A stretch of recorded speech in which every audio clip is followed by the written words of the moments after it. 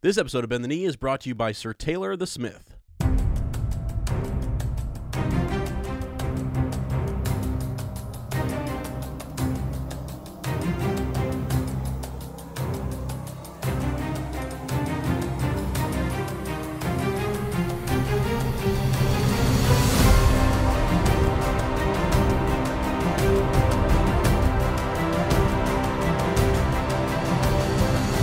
Hello and welcome to Bend the Knee, a Song of Ice and Fire podcast. I am Sir Matt the Bud Knight. And I am Sir Ezra the Watchful. Welcome to our Song of Ice and Fire book club. Today we are into chapter 48, Jon VI of A Game of Thrones. And in Fire and Blood we are discussing birth, death, and betrayal under King Jaehaerys the First.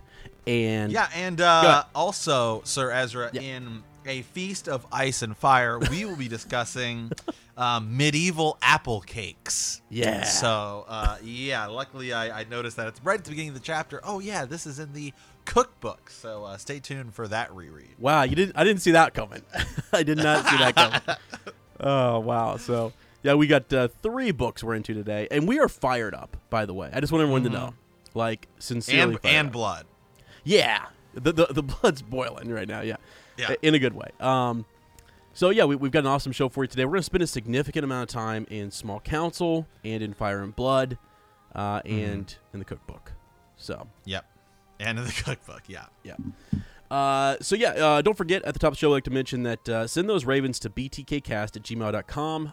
Raven's Nest will be back here soon, so we would like to get a few more, theories and ravens generated.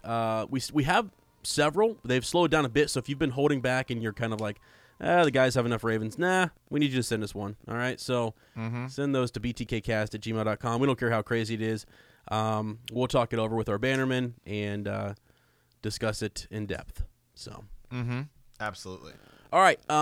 First, let's jump into Small Council. Sir Matt, how you doing?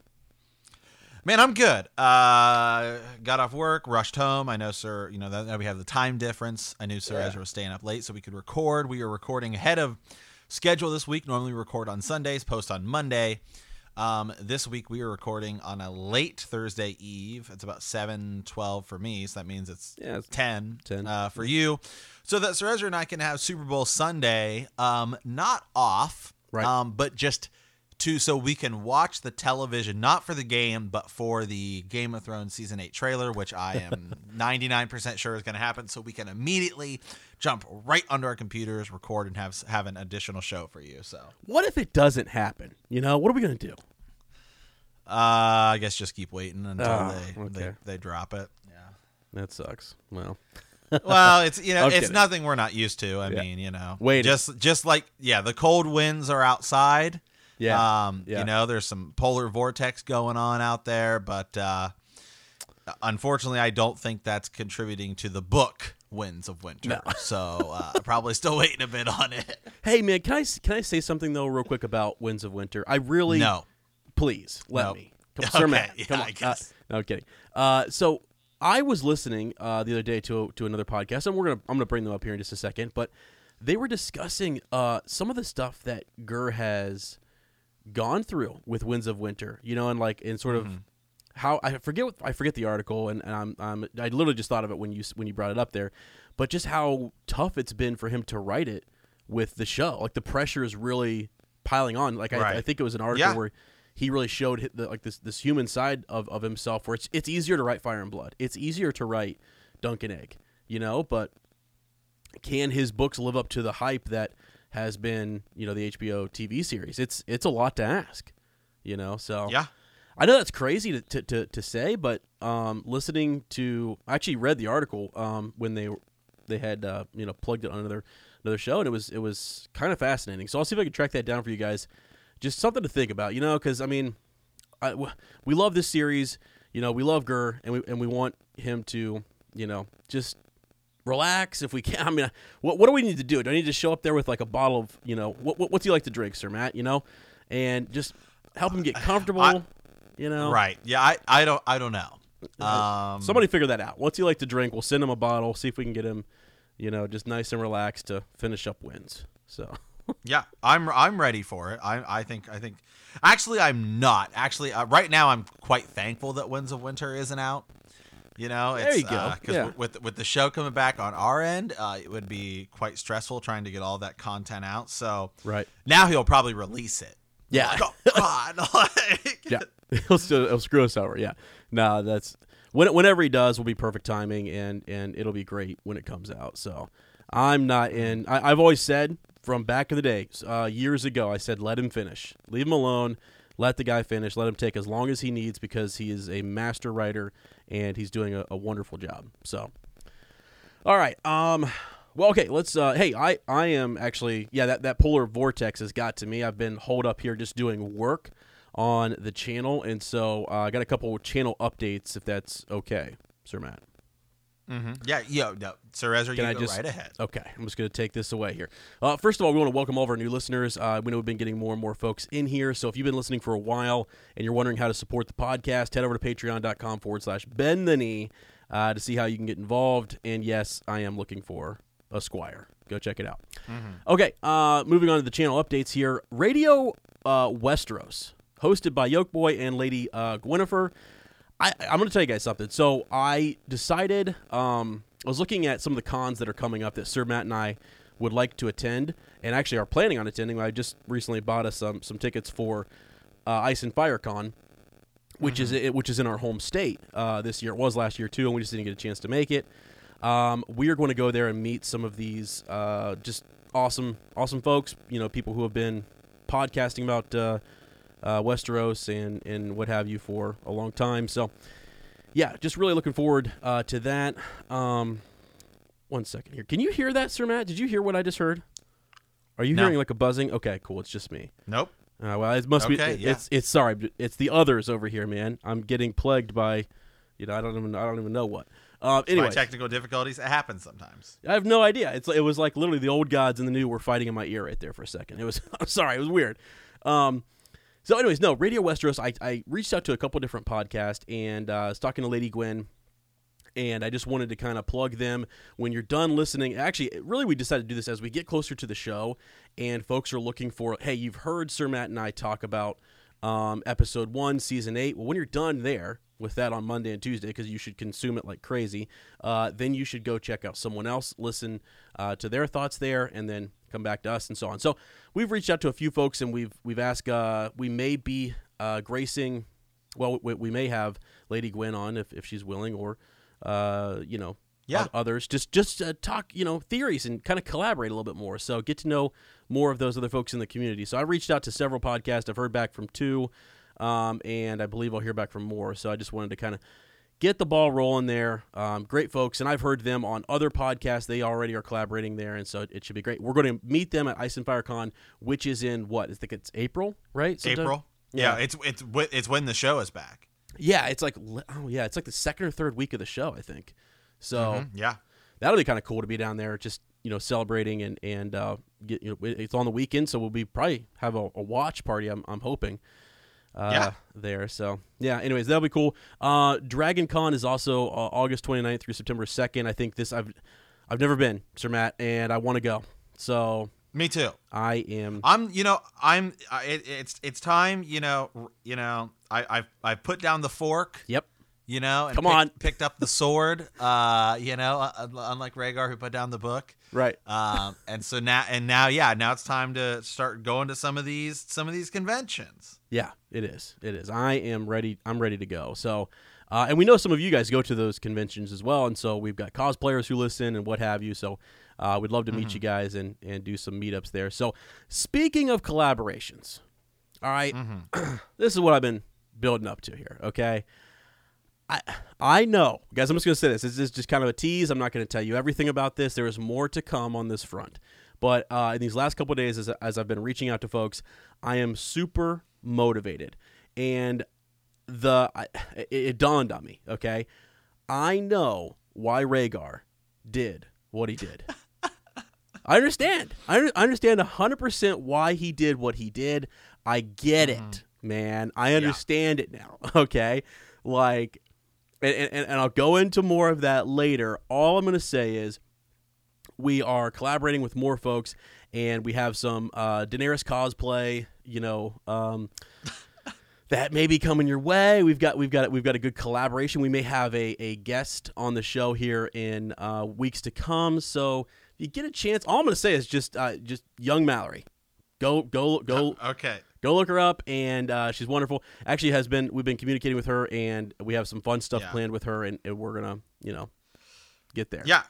So. Yeah, we've been reaching out to a lot of people in the Game of Thrones community, a lot of people who do like cosplay, fan art, right. all of that kind of stuff to just kind of bring more people into the community and kind of showcase a lot of the other stuff. But I know on the A Song of Ice and Fire Reddit, they do like Fan Art Friday, and I always think that's super cool. Yeah.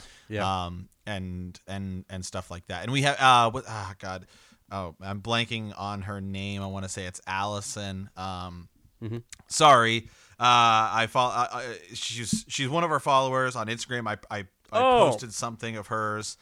Yeah, on the group. She's from Texas. I can pull it up here, but really nice girl. And that's the thing, especially like if you are kind of like one of our followers, listeners, and you do like Game of Thrones art or cosplay or whatever. One of our new patrons gosh,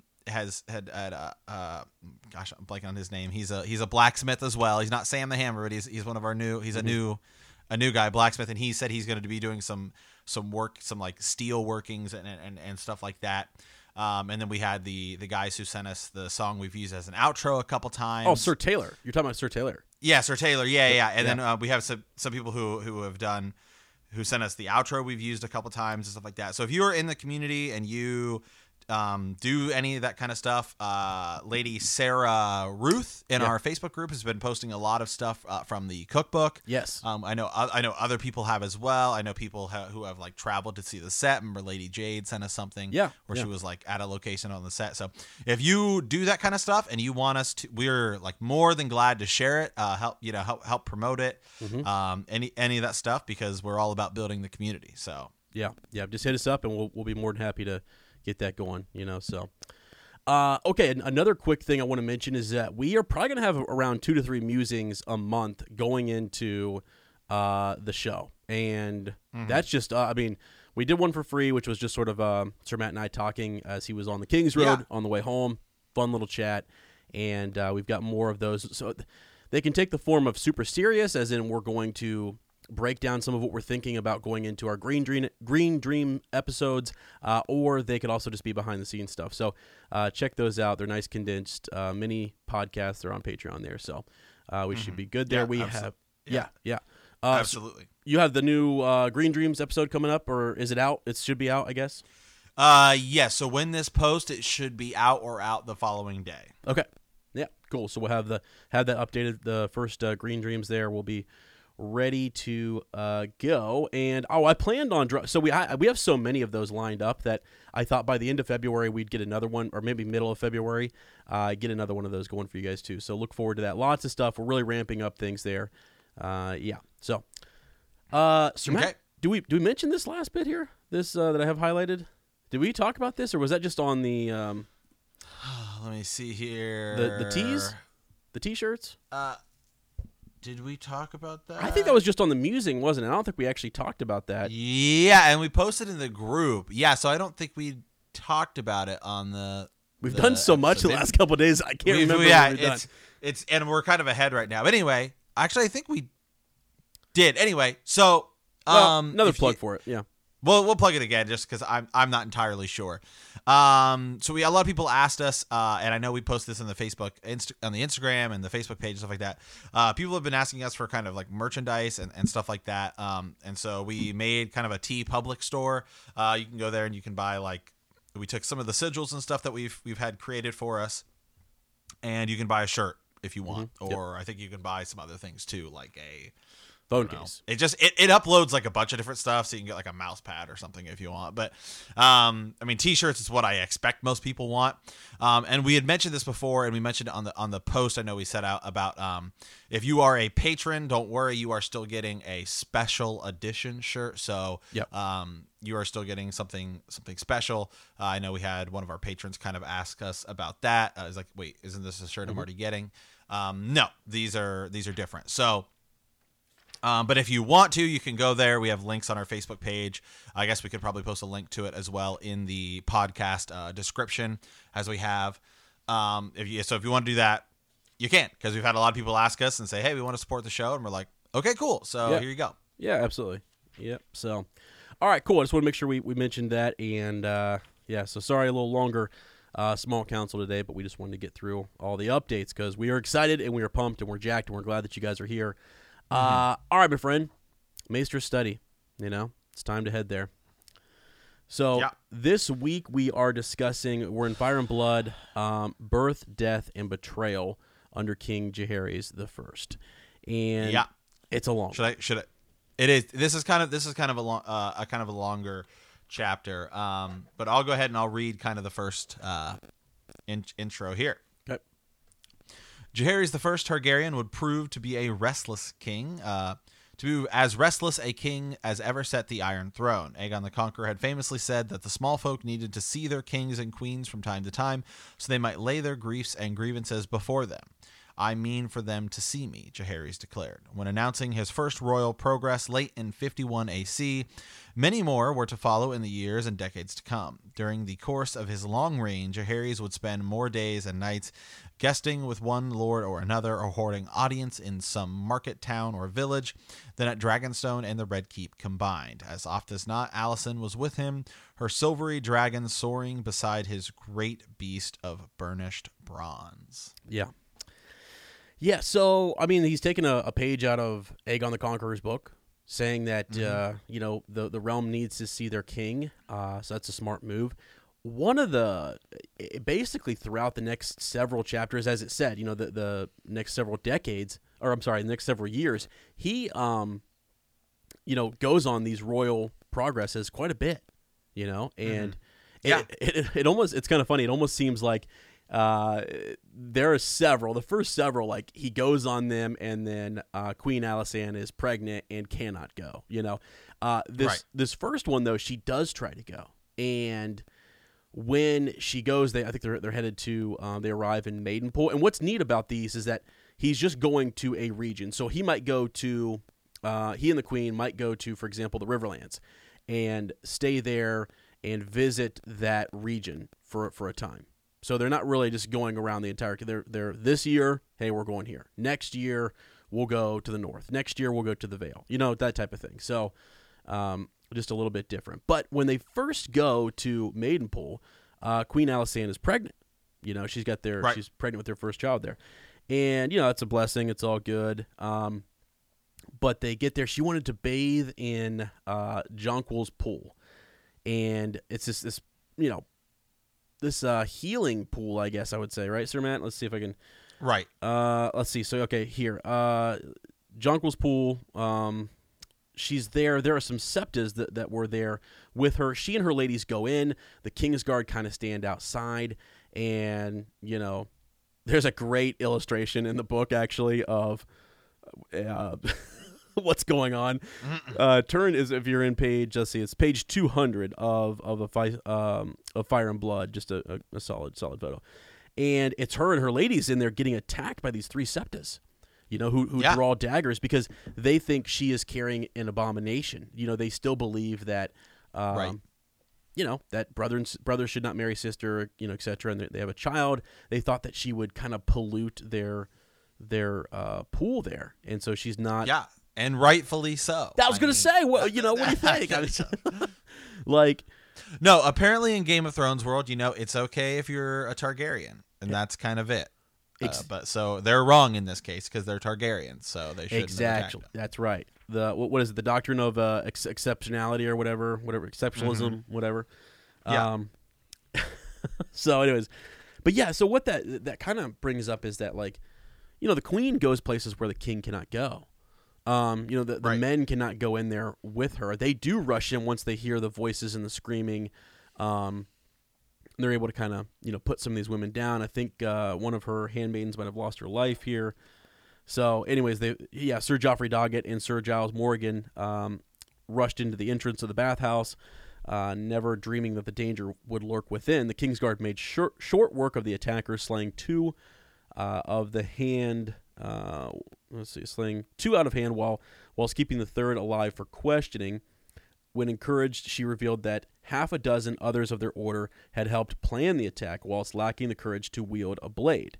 Lord Mouton hanged the guilty and might have hanged the innocent as well, save for Queen Alisanne's intervention. So Jaehaerys is furious. He's upset and, decides... they were ready to like make an example of all these women, just to kind of show that this is unacceptable. And they have their preachers, right? There's 7 preachers out there preaching about this, the doctrine of exceptionalism and why the Targaryens are different. But apparently that's not sinking in with everybody. That's not, not catching like they want it to in this situation. But the queen realizes that she needs her own protection, right? Because she's in these places where the knights or the Kingsguard cannot go. So she says, "I need protection of my own." She told His Grace, "Your 7 leal men are valiant, but they are men. There are places men cannot go." The king could not disagree. A raven flew to Duskendale that very night, commanding the new Lord Darkland to send to court his bastard half-sister, Jon IV Dark. And I think we brought her up earlier. She's the mystery knight who was known as the Serpent in Scarlet. Right. Yeah. Yeah. Right. So revealed to be a woman there. So, this is one of when we did our initial review. This is one of those parts that I found pretty interesting. Just because she is a woman and she's renowned, she shows up as a mystery knight, and the kingdom knows of her prowess. So yeah, she's sent forward to kind of guard Queen Alysanne, and she does a great job, and she takes it super serious, and is with her for a long time. So, all right, now, it does, Sir Matt and I were talking before we started this chapter, it literally will, just every 2 to 3 paragraphs, it's jumping to a new thing, a new topic, okay? Right. So then, not long after Jaehaerys and Alysanne returned from Maidenpool, the queen took to her bedchambers. Let's see. This tidings of the most wondrous and unexpected sort came from Storm's End. So Queen Alysanne is resting up there. Again, she's with child, and this is not good for her pregnancy. But they learn that Alyssa is with child. So remember she's gone back with Rhaegar Baratheon, and right. She's there at Storm's End. So Matt, she's what? Or she's what? 44, something like that, Sir Matt. Yeah, she's in her 40s at this time. When she gets pregnant again, yeah. And this is Game of Thrones time, so it's kind of like if you think back to like Roman days where 40 is, getting older. Right. So we're worried about her, because I think she's had 6 children up to this point, and this will be her 7th maybe. So they're just worried that she can't carry the child all the way to term, and what have you. But we find out that she does actually. And so she gives Lord Rhaegar a son. So all good, right? And so we'll leave that there. But they definitely are concerned about her having any more children. That's good enough. Rhaegar, be happy. You have your son. So, okay, let's see. So now, right after that, though, Queen Alysanne, who was attacked, goes back and she has her child. So around the same time or whatever. And unfortunately for Queen Alysanne, her child dies. So that's where Aegon. She has a boy named Aegon, and he dies like 3 days after his birth. Right. Yeah. So she's super upset and just is not able to handle it. Kind of goes into a depression as one would for a while, and it's just upset. So. Okay, let's move on here a little bit further. This is good. Okay, so when they're having their first child there, right, there's Princess Arya is the heir apparent, right, is the next in line. This is Rhaena's daughter who's been in King's Landing. Rhaena, by the way, the more I read about Rhaena Targaryen, I'm out, Sir Matt. I am just out on her. What do you... she's just not very nice. I don't like her. Well, I mean... Okay. Here comes the true Targaryen, the defender of all Targaryens. It's true. I mean, unfortunately for Rhaena Targaryen, she was a black bride. You know, it's like her life has not been pleasant. Yeah. Yeah, I guess yeah, okay. She had to suffer Maegor the Cruel. I don't blame her for being kind of a hard, woman. All right. Well, all right. Well, we'll see if I can change your mind here in just a little bit. But so she's reunited with her daughter, Arya, and that doesn't go very well. Her daughter is not fond of her mother, doesn't really know her. I actually think she kind of harbors this bitterness and resentment because her mother, just flew off to Fair Isle with the Farmans and stayed there. And she grew up in King's Landing. She grew up, being doted on because she is the, she's the princess. She's the next in line, and so gets a lot of good attention. And you can see why going back to Dragonstone with her mother is not the same. It's not going to be fun. It doesn't seem like something that she wants. Because so anyways, Rhaenon does kind of, that's the one thing that she wanted from Jaehaerys, and Jaehaerys is sort of like, yeah, absolutely, I'm not going to keep you from your daughter. But it causes a lot of issues, and we'll get back to that later. But it's one of those things that Rhaena just wanted to kind of possess people too, just to have them, and right. Yeah, she's kind of a power monger. Yeah. Which is surprising because it seemed like when they first got back after, Maegor the Cruel, it's like she could have made more of a case, I feel like, to sit the Iron Throne, but really didn't. The lore, I mean, it was, I don't know, it was like she's this queen that was kind of passed over, she could have been, but yet it was as you said, it was the Black Bride situation. It was all that, stuff. And she was next in line with her first husband, her brother Aegon. And right, yeah. I don't know. It just, yeah. I think that some of that is some bitterness that she right away she just didn't want. I call it not wanting to be in the public eye because she just kind of gets away and wants to just maybe live a carefree type of lifestyle because it's been so stressful for those first several years. So I don't know. There's that. Okay. All that had been taken from her when her mother carried her off to Dragonstone against her wishes compared to, all of that. So that stuff been in King's Landing area is kind of upset with because that's been taken away from her. The island, so this being Dragonstone, was a dull place, sleepy and quiet. There were no girls of her own age in the castle, and Arya was not allowed to mingle with the daughters of the fisher folk in the village. So she's bored. There's nothing going on there. The only person she did like. So let's go over it. By the way, we should remind folks that Rhaena Targaryen has this court of people that she's kind of she's queen in the West for a little while, and then she overstays her welcome on Fair Isle, and then Casterly Rock she's ousted there. They really just want something from her, and she's tired of that, wanting a dragon or wanting a good union. So she asks her brother, she gets Dragonstone. So she is there at Dragonstone, and but she takes her court with her. And so she has all these ladies around her that, are kind of her personal, I don't know, her friends, and oh gosh, what's her name? Alyssa Farman, right, is her closest companion. She marries Andro Farman, but really, I don't even know. I think it's even rumored, did she ever consummate the marriage? They're just not really close at all. She more just did that to be close to Alyssa Farman. So anyways, Alyssa, though, is about the only one who greets Arya Targaryen and is kind to her, and she kind of gets along, kind of takes up with her, So right. So that was kind of the only good thing there. Okay, so now back at the Red Keep. When Arya was there, she loved horses and hounds and what have you. She gets super close on Dragonstone to dragons. They became kind of her only friend, aside from Alyssa Farman. So she is, enjoying that. Now, in 52 AC, King Jaehaerys decides to go on another progress, right, over to the Vale of Arryn. And again, as I said, at the start of this, the theme is he decides to go on this progress, and then his wife gets pregnant. Right. Yeah. That's just what happens. I don't know. And she's really good about it, though. She wants, him to... Which really causes you to beg some questions. Come on. What are it's they? like, is she pregnant before he leaves, or is it kind of like a milkman situation? You know, right?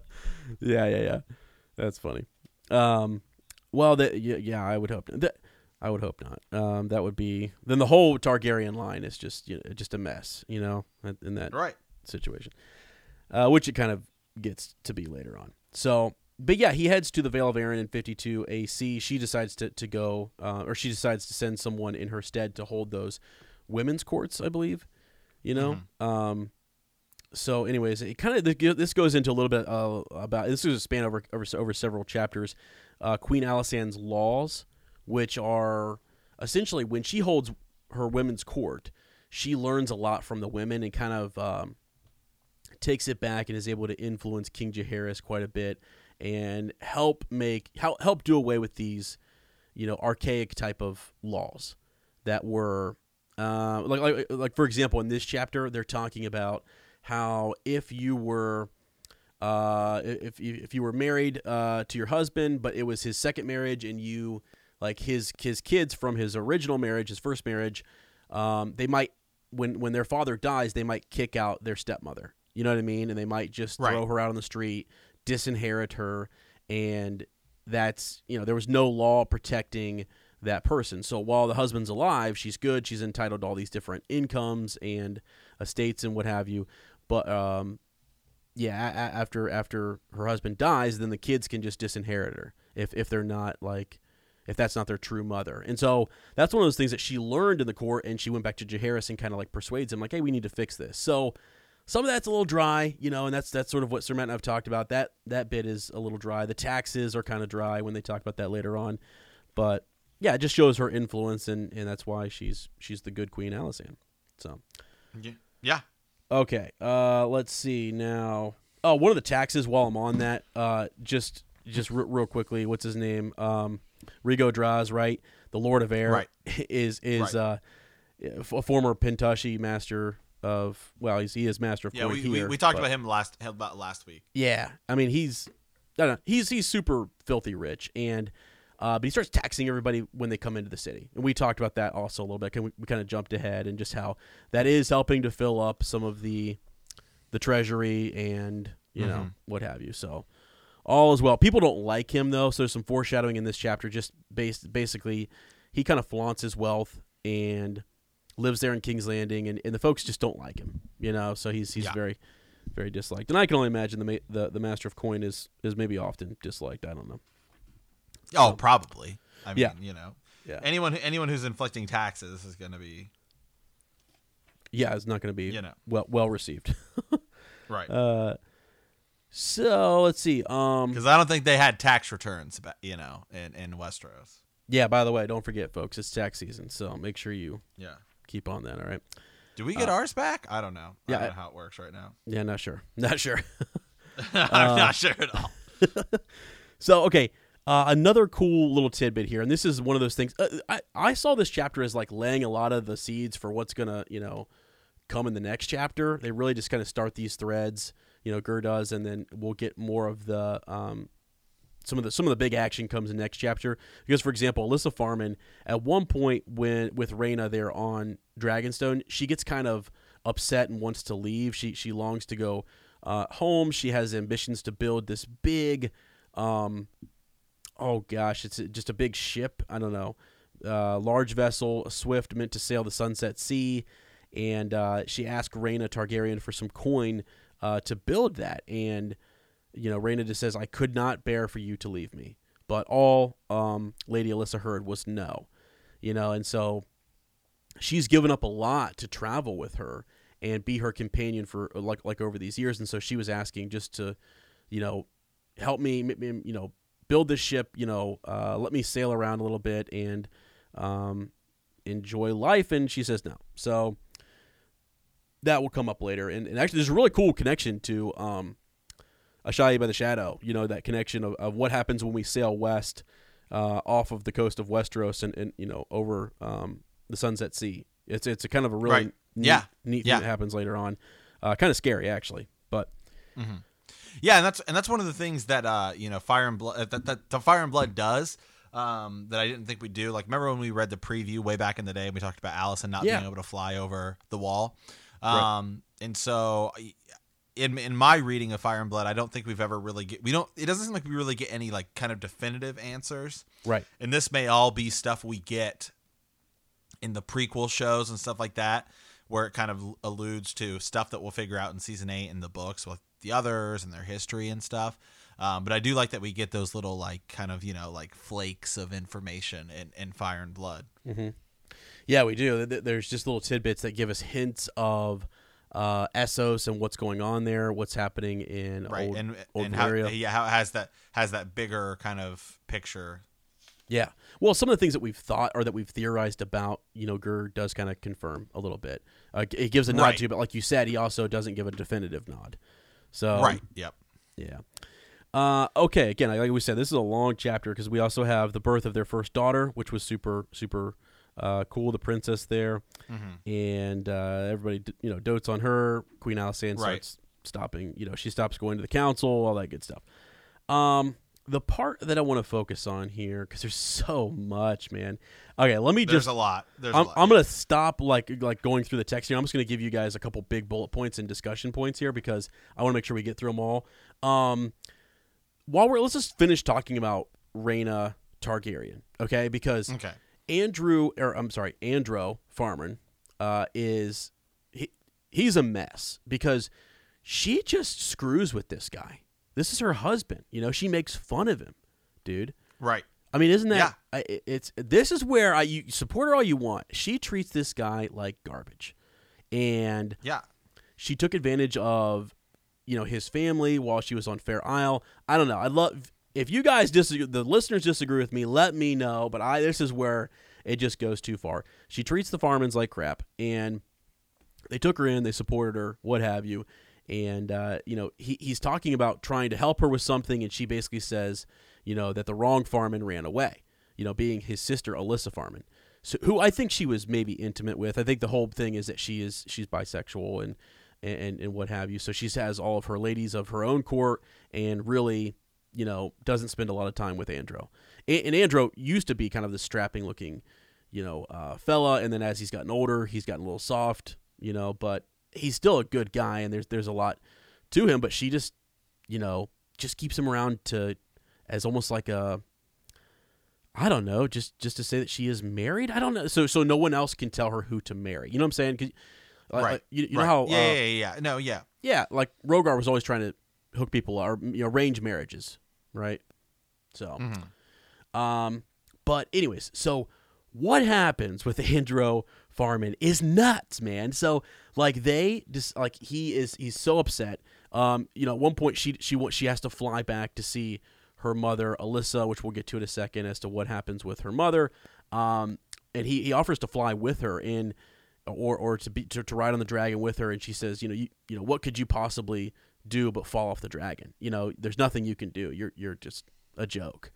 And it is super just kind of sad. Like he just doesn't get any of that respect. Around this time, and I'm going to kind of just jump around and finish. I'm going to finish this Rhaena thought so we stay on it. Because the book jumps all over the place. It literally will leave us here. It does. And then it'll go on back to Daemon, Valerian, back to Queen Alysanne. So we're going to finish the thought. It does. And and we'll let's finish, and then we'll talk about some things that you and I were talking about before this about Fire and Blood in general. Yeah, that's the idea. So Andro decides actually. So it's theorized that like Alyssa Farman, she ends up leaving. So she actually at one point asked to leave Dragonstone, and she sets sail for Essos, and she's out of there, right? A fortnight later, it's reported that 3 dragon eggs are missing from Dragonstone. Mm-hmm. Yeah. And everyone's talking, this has been well talked about on the Reddits and elsewhere, that these are probably the 3 dragon eggs that Daenerys gets in the main series. Yeah. And they are. Which is crazy. Yeah. Could be. That's definitely like the absolute huge big takeaway from this. Yeah.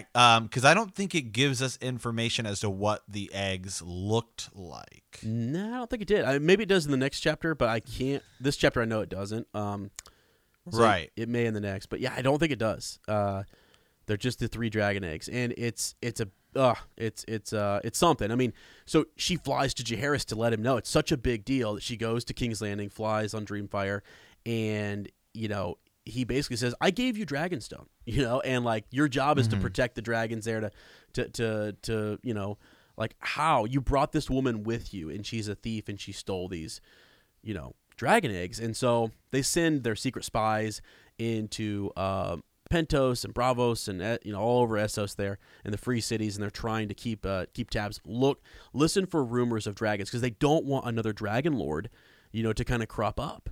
Which I understand, why you wouldn't want somebody else to have a dragon, and who knows if they could even ride it or tame it, Right? Yeah, and they don't want a dragon lord in the world that wasn't a Targaryen. Right. Exactly. Yeah. So anyways, that's pretty messed up. She actually accuses Andro Farman of helping his sister, or did you whatever? They get in this big argument, and he denies it, whatever. But I think he did. I think he did. I think for a long time he's been upset, and I think even Alyssa might have been upset with the treatment of her brother and just her family in general. It doesn't say that, and that's just Sir Ezra speculating. But I would be a little upset with the treatment of like her brother and then her family. So she leaves. Andro helps, and what happens afterwards? It's just a mess. He poisons the rest of her women's court, and it's described by Lord Rigo Draz as a weasel in the guts, dead in days. This is the tears of Lys, or Lys, whatever. So it's something that we've heard about before. It's this poison that he uses and kills them all. I mean, he's first they don't know it's him. They have no idea. And after a while, I think one of the maesters shows up, or word gets back to her that her court is being poisoned, and this guy, just he finally confesses to it, and she meets him in the painted, the room of the painted table, and where he's always up there just kind of doing his own thing, and he basically calls her out. She goes in with some of her guards, and he kind of says, like, I could have given you children. I could have given you all these different things. I could have helped you. I could have done whatever. Like he goes, they thanked me when I gave them this drink with this poison. And, he's just like, and they laughed at me at the same time while they drank it and died. Like, it's just nuts. Mm-hmm. So, I mean, he clearly had a lot going on there. And it's just sort of a crazy situation where she's upset. He actually, she was going to, she ends up feeding him to her dragon, but he's already dead. He jumps out the window and kind of takes his own life. So, wow, it's a mess, right? So that was one of the bigger things there. Yeah. Oh, I just wanted to talk a little bit more about this Lady Alyssa and so this whole dragon egg business, because I think this is the cool nugget to take away, right? So. And something I kind of thought about, hear me out, this could maybe a theory or something that I think could be cool. Yeah. So we know that that Daenerys has 3 dragon eggs that are super old and they're like stone. And it's believed that Daenerys's eggs came from really far away, like Asshai by the Shadow, right? Mm-hmm. That's where they're kind of probably believed that they probably came from. Yeah. And this Lady Alyssa, she resurfaces in the story later on in Fire and Blood, once appearing far, like in the west, kind of by like the Sunset Sea, and like once really far in the east, and like the ports of like Asshai by the Shadow. Yep. We don't really know whether she has those dragon eggs or not, but Asshai is, where it's believed that Daenerys' eggs came from. So what would be cool, and what would be a cool Winds of Winter tie-in with Fire and Blood? And we know Gur does tie stuff in. If you read the Dunk and Egg series, there's tie-ins between Dunk and Egg and the main books. We talk about that a lot. Yeah. So I'm wondering if he, has been kind of putting off Winds of Winter because he has some tie-ins he wanted to do with Fire and Blood. So something I could see. This is a total huge rabbit hole I'm going to go down. All right, on I love it. But let's do it. Would be something cool as if it was like Illyrio and maybe Varys who are looking for this maybe next Targaryen, kind of claim to the throne. Mm-hmm. What if they had these 3 eggs and they tried them with like young Griff? Like they put young Griff in his thing as a baby, because you know it's still possible he would have been a baby, if and so it didn't work or something, Mm-hmm. or I'm just tossing out an idea, and so then here comes Daenerys, the real deal. Right. Let's try this. Yeah, so. Right, yeah, you present him to one, or maybe they know something about, young Griff that he's not a true Targaryen. Who knows what they know about him? Yeah, or maybe they tried him with young Griff, or and maybe young Griff is who he really is, and it didn't work, and so they say, well, if the son of Rhaegar doesn't work, so they just give them to Daenerys, thinking that they're like worthless. Yeah. Yeah, right. Yeah, that's a good point. Another thing, maybe they've tried before or something, and. Or it's just the because I do think it would be super cool if this was connected. There's because the rumor that they come from far east. Because there's three kind of logical things. One, it's these eggs, which would be cool. Mm-hmm. Two, it's maybe some of the eggs from Summerhall. A lot of people believe that somehow some of the eggs at Summerhall got this is part of that big green dream I've been working on for Patreon for like months. I'm just trying to wrap my head around exactly how to put it pen and paper. I've started, but that some of the eggs at Summerhall, there was like a blood ritual tried or something, fire and blood, and that's kind of what caused them to turn from stone back maybe into regular eggs or something. Mm-hmm. And so that maybe some of the eggs from Summerhall are three of them are three that Daenerys now has, or that turned into her dragons, and then I guess the other would just be their random ass eggs, right? Right. But this, these being Alyssa's eggs that she took over to Essos, she trades in for gold, gets her Sun Chaser ship. Yeah, that could totally. I wonder because there's also real quick. I don't mean to cut you off. Yeah. There's also that is it's interesting because that's what Daenerys. It is kind of Daenerys chooses the other route, right? Mm-hmm. Where Daenerys feels there's something going on with these eggs, and like you could sell these and essentially buy an army and retake Westeros, right? Like that's and then her brother is like, yeah, that's what I'll do. I'll sell these eggs, right, and get a ship and an army. Mm-hmm. And so turns out maybe selling them wasn't the army you needed, because her dragons are really what. It gets her into Karth.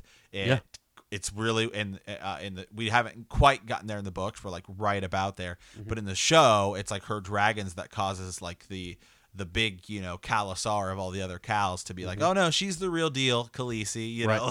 Yeah, absolutely. What's interesting about what Alyssa Farman did versus what Daenerys does is that like. She goes by, when she gets to Pentos and Bravos or wherever, she actually ends up going by Alice Westhill. So we'll have to look up the Westhill name connections if there's anything else there. But and she's building this ship called Sun Chaser is the idea. This massive ship that she can set sail, across the Sunset Sea. But she only got one ship, and actually Jaehaerys kind of says that like he knew that's what she. From Rhaena knew that she wanted to build a ship, and he said with 3 dragon eggs she could buy a fleet of ships. Right. So kind of either this is one sick ship, or she does actually have some gold left over. I think in her in the Iron Bank, she entrusts that to the Iron Bank. So there's that. So I don't know. I'd like to maybe chase down and see if there's more theories on her and her survival and Ashai and all that good stuff. Is she Quaithe? I don't know. You know what I'm saying?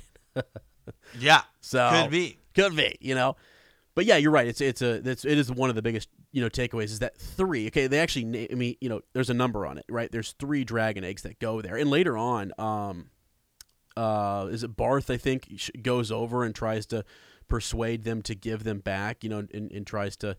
They kind of know that they have them, but yet, and he kind of lays out these empty not empty threats, but threats, without actually naming what the threat is.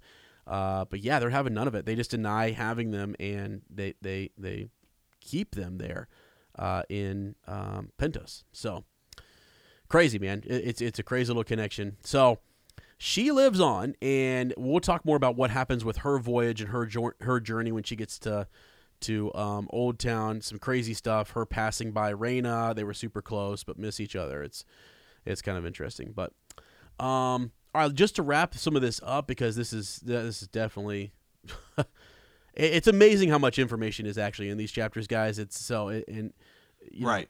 how much you could tease out and kind of really go nuts with it.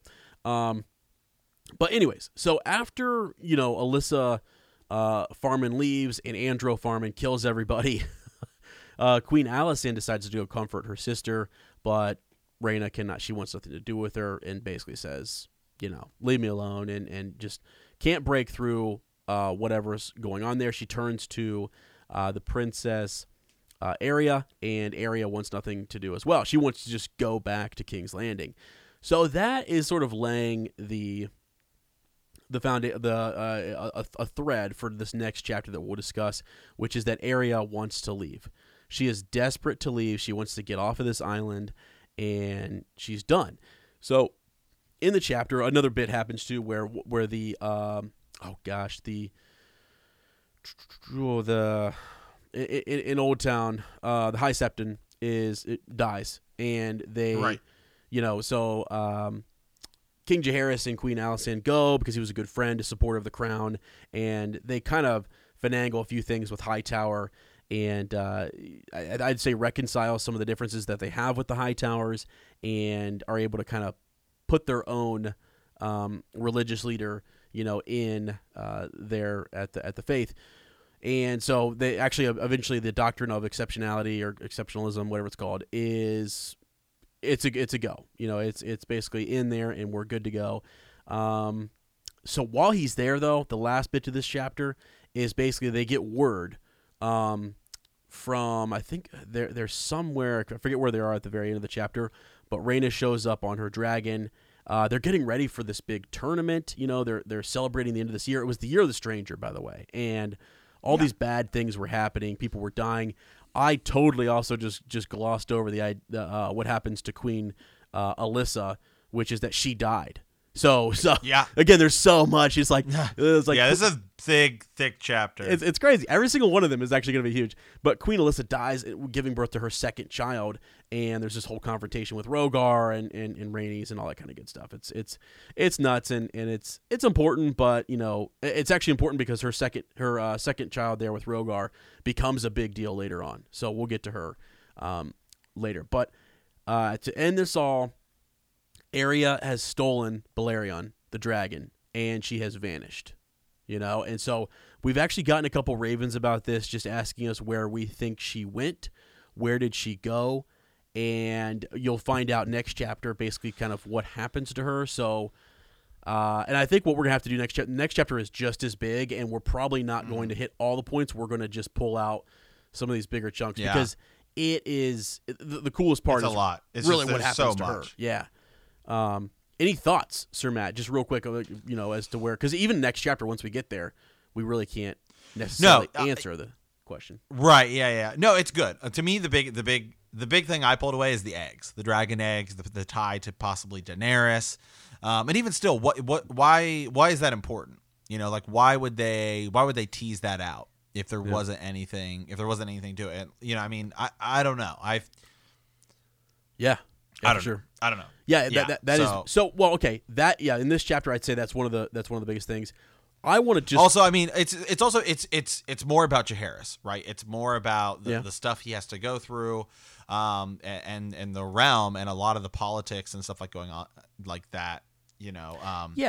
And the similarities we see in the main series. Well, here's the thing. I think one of the reasons why the Seven Kingdoms air quote, they have dragons right now. That's why they tolerate the Targaryens. Because, but the reasons there's not these uprisings here and there, because it kind of talks about from one generation to the next, they kind of forget what Aegon did or this king did. Right. A new generation will come along and they don't remember the horrors of the dragons, burning fields. Well, and stuff. Yeah, and they just don't care, right? They care about what's in front of them then and there. Right. You know what I mean? Like when you look at Jon Umber, right, and the Karstarks and stuff like that, when they crown Robb king in the north, they're like, what dragons? Yeah. You know what I mean? Like we don't care about the dragons. There's the dragons that we knelt to. The dragons are gone. Right. So we can do whatever the hell we want. Right. Yes. Yeah. Exactly. But it's that type of mentality is the thing. I mean, think about in the main series, you know, when all the wars are going on, you know, it's like, well, we've got the king's colors now, you know, like whatever, so we can do whatever we want. So right. Well, and what I'm driving towards there too is that like Jaehaerys, the reason why I don't think anybody, you know, bucks him besides the dragons is because of, as you said, it's more about Jaehaerys and about him building the roads, you know, creating new taxes, changing laws. Right. He actually creates a kingdom that's set up for, you know, his successors.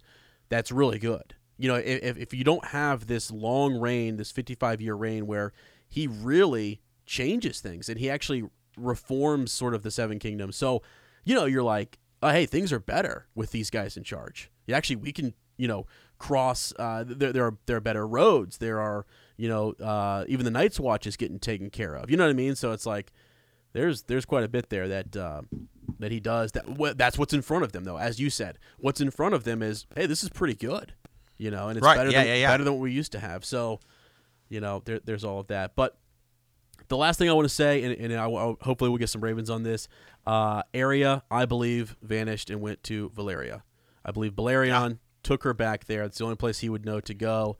He was the last, I guess, you know, creature alive that had seen it in its prime, that knew what it was like, you know, the old dragon there. So I believe he takes her there, and we will talk about why I think that, and why a lot of folks think that when we get into the next chapter. So it's actually one of the coolest parts to Fire and Blood. So besides the dragon eggs, it's one of the better parts. So stay tuned for that.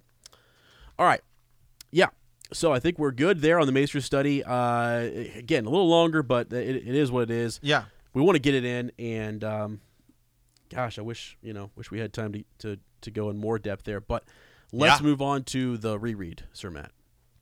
All right, this week we are in Jon 6. This is one of my favorite chapters, like in general, in the entire series. Yeah. But last week we were in Eddard 13. Ned had learned that Robert had been mortally wounded by a boar. In his will, he had declared Ned his regent. Afterwards, Renly urged Ned to seize the royal children to secure his power. Ned refused. Ned wrote a letter offering the throne to Stannis Baratheon, the true king of the Seven Kingdoms. That's my little plug-in right there. As the rightful heir, reconsidering his need for men, Ned declares his intentions to Littlefinger and asks him to arrange the support of the City Watch. All right, last time we were Jon, Sir Alistair had announced that he is passing 8 recruits, including Jon. There's a celebration, but Jon realized that Sam would not survive without the others to protect him. Jon asked Maester Aemon to allow Sam to become his steward since he can read, write, and do sums. This week, Jon is disgusted to learn that he will be a steward, not a ranger. Sam convinces Jon that being the Lord Commander's steward is actually an honor meant to groom him for command. Jon and Sam are taken to the Godswood beyond the wall to say their vows before the old gods. After they have taken their vows, Ghost returns with a human hand in his jaws. Yeah, this is a good chapter actually. So I'm gonna read the first the first little passage here, which if you join me in a feast of ice and fire, you can turn to the apple cakes section because it starts the same way. Jon was breaking his fast on apple cakes and blood sausages when Samwell Tarly plopped himself down on the bench. "I've been summoned to the Sept," Sam said in an excited whisper. "They're passing me out of training. I'm to be made a brother with the rest of you. Can you believe it?" Yeah. Can you believe it? No, I can't. Yes, I can. Yeah.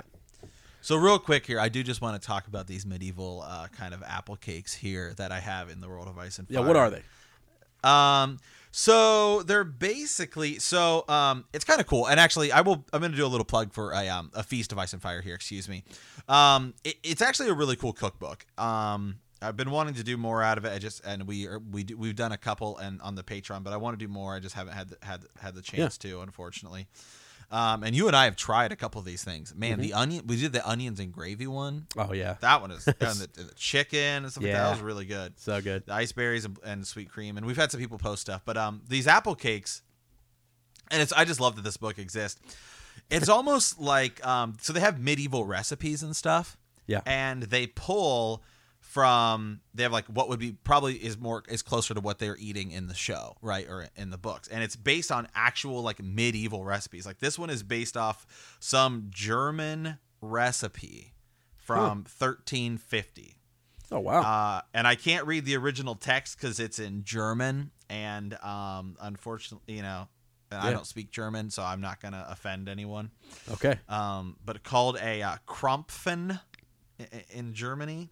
Okay. It's basically kind of like a fluffy dough, and inside is you kind of like stuff apples. Different than kind of what we would see today.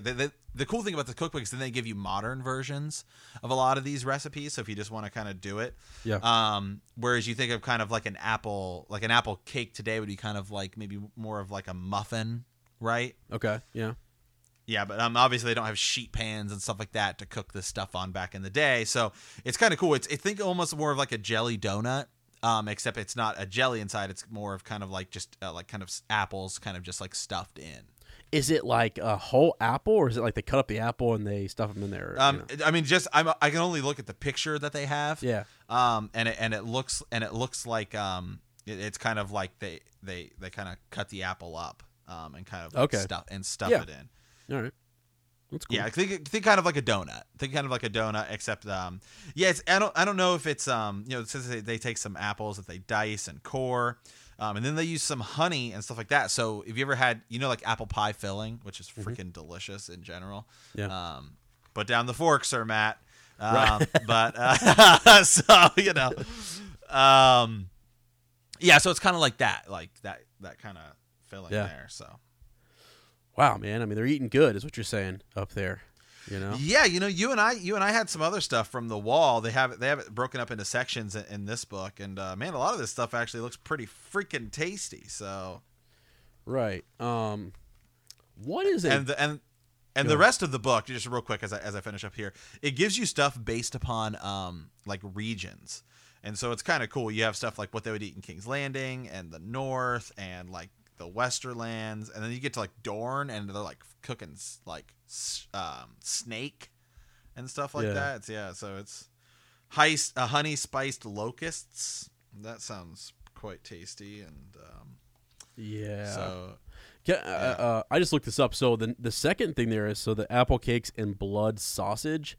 That's I've actually you and I have had we've had blood sausage. It's when different. we were hanging out with some of our other podcasting friends. Yeah, right. It's really different, isn't it? It's kind of it is a British English type of thing, and it's like this dried. It's like sausage filled with blood, or I don't even know. It was actually kind of bizarre, but we had it. We were at kind of a party, and we had it, and it was okay. It wasn't. This is my thing. It tastes like I'm not big on sausage in general. Like even like breakfast kind of sausage, I just don't like it. But it was much closer to like a breakfast kind of sausage. Yeah, and I think it's kind of supposed to be kind of not like burnt, but just kind of like more well done. Yeah, it's often called blood pudding in great in the UK there. So I don't know. It's just different. So it's a weird combo though, right? The apple cakes and then blood sausage. I feel like maybe that's a great combo. I don't know. Yeah, I don't know. It just sounds odd to me. All right. Well, yeah. So they are. Yeah, the guys were celebrating. Now Sam can he can kind of celebrate, right? Right. So he now gets to become one of them. Go out and take his vows with the other guys who he's been training with, and that gives Jon some comfort because he wasn't going to be able to protect Sam anymore. If he doesn't move up with them, then he's out of luck. So he's lucky though. I mean, he gets with Maester Aemon because he can write and he can do all those sorts of good things, which is awesome. So he's supposed to assist Maester Aemon with the library and the birds. And he needs somebody who can read and write letters. Sounds like Sam. Right. Yeah. So, all right. Where else do we go here? So they head down to the Sept, right? Right. So yeah. Well, yeah. So they kind of they head down to the Sept. It says like there's a great crystal that kind of catches the morning light. No one dares kind of say a word. So it is kind of funny. They see like they see Sam there, right? Like Pip and Gran and Toad. And they're like, oh, okay. Like, all right, what? Sam's in. Sam's in. Yeah. And so then they kind of I like this. This is one of my favorite chapters. Lord Commander Mormont stands up and says, You came to us outlaws, poachers, rapers, debtors, killers, and thieves. You came to us children. You came to us alone, in chains, with neither friends nor honor. You came to us rich. You came to us poor. Some of you bear the names of proud houses. Others have only bastard names or no names at all. It makes no matter. All of that is past now. On the wall, we are all one house. Yeah. Yeah. Yeah, it's pretty cool. Yeah. Yeah. And then they talk about what's going to happen at evenfall. As the sun sets, we face the gathering night. You shall take your vows. From that moment, you will be a sworn brother of the Night's Watch. Your crimes will be washed away, your debts forgiven. So, too, must you wash away your former loyalties, put aside your grudges, forget old wrongs and old ones alike. Here you begin anew. A man of the Night's Watch lives his life for the realm, not for a king, nor a lord, nor the honor of his house or that house, for gold or glory or a woman's love, but for the realm. Yeah. Yeah. I mean, it just goes on. This whole chapter, every sentence. Yeah. I'm just like, yeah, this is awesome. Oh man, it is great. This is why when I hear the old bear talk about this, it makes me think that back in the day when this order was first formed, I would imagine that for several generations after it was formed, it was one of those things where like it was the most like they watched on the wall and it was super serious. You know what I mean? I can imagine like hundreds of thousands of people up at the wall keeping eyes out for this enemy that just almost wiped them out. I don't know. It's such a huge, powerful thing, and I love that this is sort of it's what struck George when he was there in England. What was it, Hadrian's Wall or whatever it was called? Is that something? Mm-hmm. Yeah. So I don't know. It's just so epic to think. I like to think back and think that this was such a huge, I mean, look at all the keeps that they have. I mean, how many keeps do they have up there? And it's just like they all were manned and garrisoned and standing on the wall, like just watching, guarding the realm. Man, it's so cool. Mm-hmm. So yeah, no, absolutely. So then it says, you've learned the words of the vow. Think carefully before you say them. For once you have taken the black, there is no turning back. Yeah. The penalty for desertion is death. Right. So then they go on to, and they say, if anyone wants to leave, go now. We won't think any less of you. No one moves. And then he says, you may take your vows here at evenfall before Septon calendar and the first of your order. And then they say, do any of you keep the old gods? John stood. I do, my lord. Right. He says, I expect you will want to say your words before a heart tree as your uncle did. Mm-hmm. And so they say there's a heart tree just a little north of the wall. And so it's pretty interesting too. And so, as they go on about that, Samuel Tarley stands up and says, the fat boy wiped his sweaty palms. Yeah. There we go. Sweat. Uh-huh. Yeah. Brought, my eye go as well. And I do like this where he talks about, does this happen in the show as well? I can't remember. I don't think it does. I know he goes north, but I can't remember if he asks him about, I think he does. Mm-hmm. He talks about how the new gods never really answered any of his prayers, so perhaps the old ones would. Oh yeah, maybe he does say that. Yeah. Which is good. This is some character building for Sam as we get it. So then they talk about the order that they're getting placed in, right? So you have rangers, stewards, and builders, right? And so a lot of people get stuff. Gren to the rangers, Pip to the rangers, mm-hmm. Sam to the stewards, Maethar to the rangers, Darren to the stewards, Jon to the stewards. And this is where Jon has a big internal monologue. Yeah. And he doesn't really say anything until after Mormont leaves and Alistair Thorne kind of gives him a big smirk on his face. Yeah. Right. Kind of like it was a slight. Right. Yeah. But I can't see how Alistair Thorne would think, I get it. He's annoying him right now, but Alistair Thorne has to be a smart enough guy to know in the long run this is bad for him. Because you're totally grooming the next Lord Commander. Yeah. You what's crazy is I don't know. I think and Alistair Thorne's not a young guy, so it's not you're likely to become Lord Commander before Jon Snow. Yeah. Right. Well, yeah. I don't know. I mean, like he would have been right. That maybe one of the next. If John. Yeah, I mean, if was just a Mormont died ranger. like right now, I would imagine Alistair Thorne would probably be the easy pick. Well, But yeah, I think. yeah, if John were a ranger, he'd be more likely to die. Yeah, and also, I mean, here's the thing: if John wouldn't have, if he would have played Alistair Thorne's game, and just sort of like not resisted him and shown all this defiance, he would have been a first ranger, and he would have just fallen in line. It would have been whatever. Like he would have been a gruff, mean old guy, but like Alistair Thorne wouldn't have this vendetta, this weird, kind of, fixate. I don't know. So also makes me think: does Alistair Thorne know something that that he shouldn't know? Right. Right. So. Yeah. Yeah, because I don't know, because Alistair Thorne dies, and so it's not like does he die in the books? Alistair Thorne? No, he doesn't. He's away. Yeah, he's away. Yeah. Yeah. So he's still alive in the books. So there's definitely still something that could come out of it. Oh yeah, people have theorized a lot about just whether if the whole John being a Targaryen, right? Yeah, because he was a Targaryen supporter, all that good stuff. Would that affect some of his just the way that he sees him or views him? Yep. Yeah. Yep. Yeah. So anyway, so then John gets kind of upset. John looks around in disbelief and he says, first we find out that hey, Sam gets to assist Maester Aemon, so he kind of gets his wish, which is great for Sam. Right. And then John kind of is like, and doesn't he say, "Do you take me for a servant?" No. Yeah, I mean, at one point he, let's see, I think is he talking to Bowen Marsh about it, and Bowen Marsh is the Lord. Right here.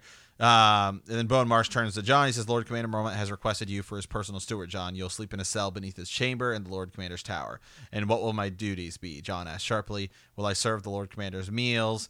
Help him fasten his clothes, fetch him hot water in his bath?" "Certainly," Marsh frowned at John's tone. "And you will run his messages." Tend his meetings. Then he says, "Do you take me for a servant?" "No," Maester Aemon says. "We took you for a man of the Night's Watch." Yeah. But perhaps we were wrong on that. Yeah. Well, and what's crazy is that it actually takes Sam to kind of show him, because Sam was the heir, supposed to be, like his father was taking him to his council meetings, meeting with his guards and stuff like that. Like he was grooming him for the takeover, for the secession, and he ends up like he gets replaced by his younger brother. So Samuel kind of knows what this is all about. You know what I mean? And it takes him kind of persuading John to understand that, hey, you're going to be next in line, and that's what they see so much in you, that you're, Lord Mormont personally requested you. That's a lot. Yeah. So yeah, and I still don't see how I like, again, I'm just thinking more about Alistair Thorne. It's like, also, if he's Lord Commander Mormont's personal thing, that's think 5 years in the future, right? He and Lord Commander Mormont are like best buds. So yeah, you're right. Just right now he's still like a young guy. So I don't know. I don't get Sir. I like you. I still don't know enough about Sir Alistair Thorne to see his. Yeah, it just he doesn't like the fact. I mean, he doesn't like that he is where he's at, and he also doesn't like that he's being told what to do by a bastard. You know what I mean? Or being outwitted, or being whatever, type of thing. So, and I kind of think Sir Alistair Thorne knows what's happening here by him going to the stewards. Maybe he recommended for him to go to the stewards, and then the old bear is like, well, then he'll be my personal steward. Right. Is maybe what happened. So yeah. Anyway, so then John gets kind of upset, saying he wants to shame me. Right. And Darren says the stewards are fine for the likes of you and me, Sam, but not for Lord Snow. And John's like, "I'm a better swordsman and a better rider than any of you. It's not fair." "Fair," Darren sneezed. He's like, "That girl was waiting for me, naked as the day she was born." She pulled me through the window, you Right. know? And that's true. I mean, you know, some It of is, these yeah. guys, and like that's what Tyrion says as kind of a like lesson to Jon. And this is, you know, Jon's character is always that kind of, you know, I think we forget sometimes that, you know, these are young guys, you know, they're learning, you know, they're going through lessons of life, you know, everybody, all the characters do. I mean, even Eddard Stark is learning how to play the Game of Thrones. Right. It's all character progression is their chapters. Right. And then Sam's really the one who kind of speaks reason to him. He's like, you're going to be with him day and night. You're going to pour his wine. Yeah, but you'll also be arranging his meetings, squire for him in battle. You'll be as close to him as his shadow. Like Lord Steward said, Mormont asked for you himself. Like he wants to groom you to be Lord Commander. So, you know. Yeah, exactly. Just like I was saying, you know, like where he goes on, that's where he goes on to say that, you know, Randall Tarley was grooming him to be Lord of Horn Hill. And, you know, and it finally figures out that he's, that's not the son he wants to take over. And so, you know, then his brother Dickon was the one who, you know, was showing more vigor and kind of takes over. So, you know, and then Jon recalls Robb being allowed to go with his father, you know, to all of his little, you know, council sessions and to learn and to sit by his side and, you know, all that kind of stuff to groom him, to get him ready to lead. And so he finally comes to like, okay, yeah, I see it, you know. So, all right, let's see. Where do we go to next here, Sir Matt? They're heading out to the Grove there. Yeah. And so, I mean, there's a little bit more, but basically, I mean, there's not a lot more in this chapter. So yeah, so they head out to the Grove. I think the show does a really good version of this scene as well. Yeah. They go out at night. They go, you know, they go and find a weirwood tree. Jon takes a ghost with him, and you know, they enter the Grove. Samuel Tarley turns, and there's some weirwood trees there, right?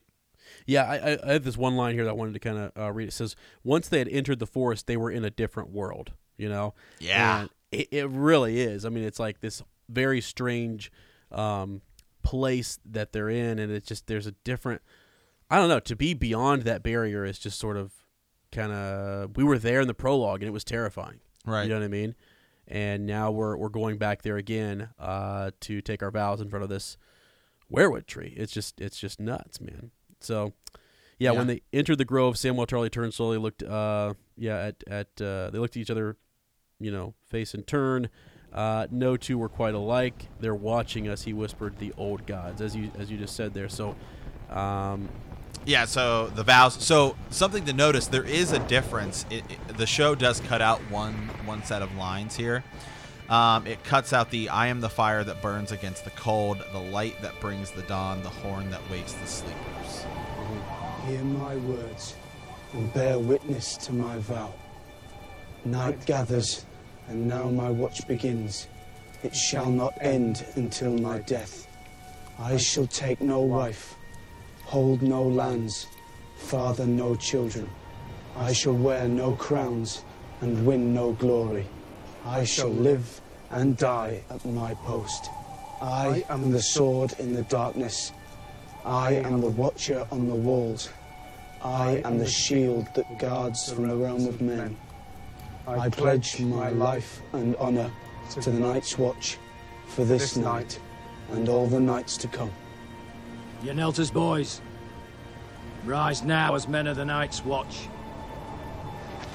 So the show cuts that out, which is interesting. A lot of people say the horn that wakes the sleepers, that could have a tie-in to, you know, Winds of Winter, the horn of Joramun, or, you know, the horn of winter, the whole deal.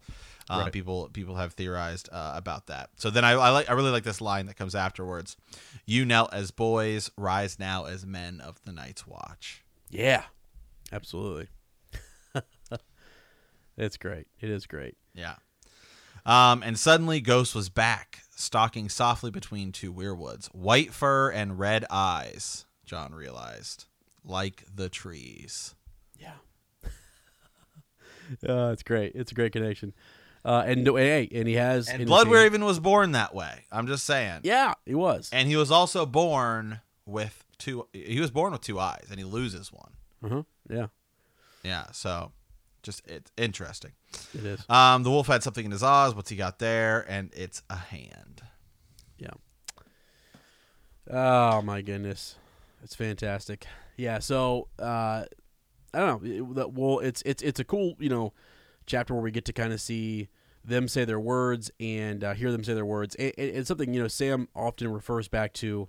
You've said the words. He says it clear up and through a feast. He says it all the time. Oh, he does. Yeah. Yeah. He's reminding everybody. You said the words.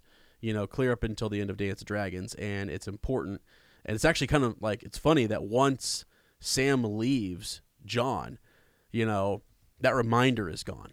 And so, Sam is out reminding his other brother, Darren, when they're in, Bravos, you said the words. And that reminder leaves, and then Jon ends up, we know what happens there. So, all right, on to Send a Raven. You can send those ravens to btkcast@gmail.com.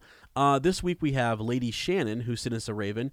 Just kind of a follow-up to our Illyrio child connection, young Griff situation. So she says, Dear Sirs, I just listened to the most recent episode of the read-through. Upon doing some research, there is actually some evidence to support the theory that young Griff could be the child of Illyrio. In A World of Ice and Fire, it's stated that a lot of the Lysini population had Valyrian characteristics: pale skin, silver gold hair, purple, lilac, blue eyes. And, the free cities, you talk about some of the, just some of the, well, it was actually just in this past Fire and Blood chapter, they were talking about being a mongrel and being a mixed, group of people, the slaves, and then also some of the Valyrians who maybe did escape that we don't know about. So anyways, kind of a cool tidbit there. In Tyrion 2 of A Dance of Dragons, Illyrio talks about his wife, Sarah, who worked in the Lysini pillow house.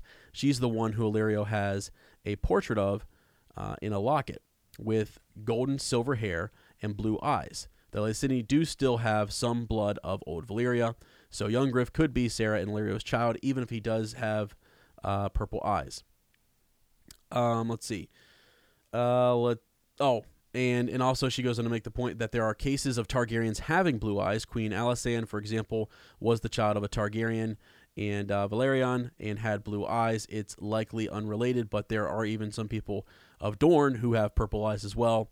Without the Valyrian blood, Ashara Dane is known for her violet eyes. Very true, yes.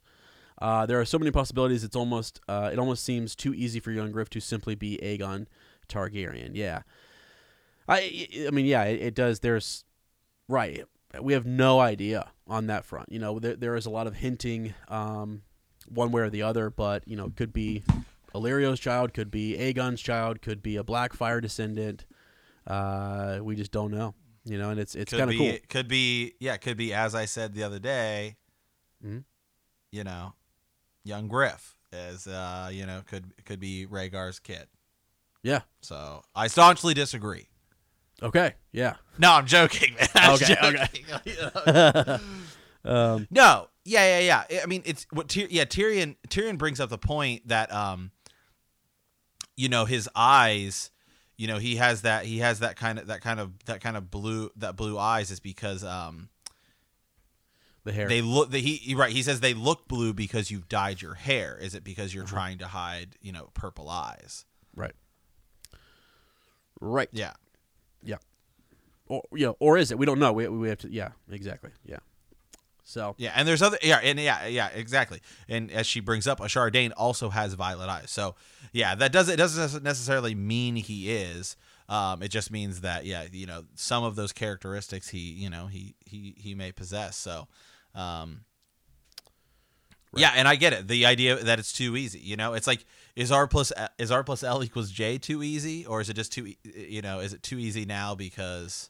I think that's what some people have said. Everyone's figured it. I think it's just that the books have taken so long. Like if he had put these out like his original plan, I think you would have been surprised when you got to the end. It's just that they've taken so long that everyone's picked apart every single possible thing from it, but there's still so many mysteries. So yeah, absolutely.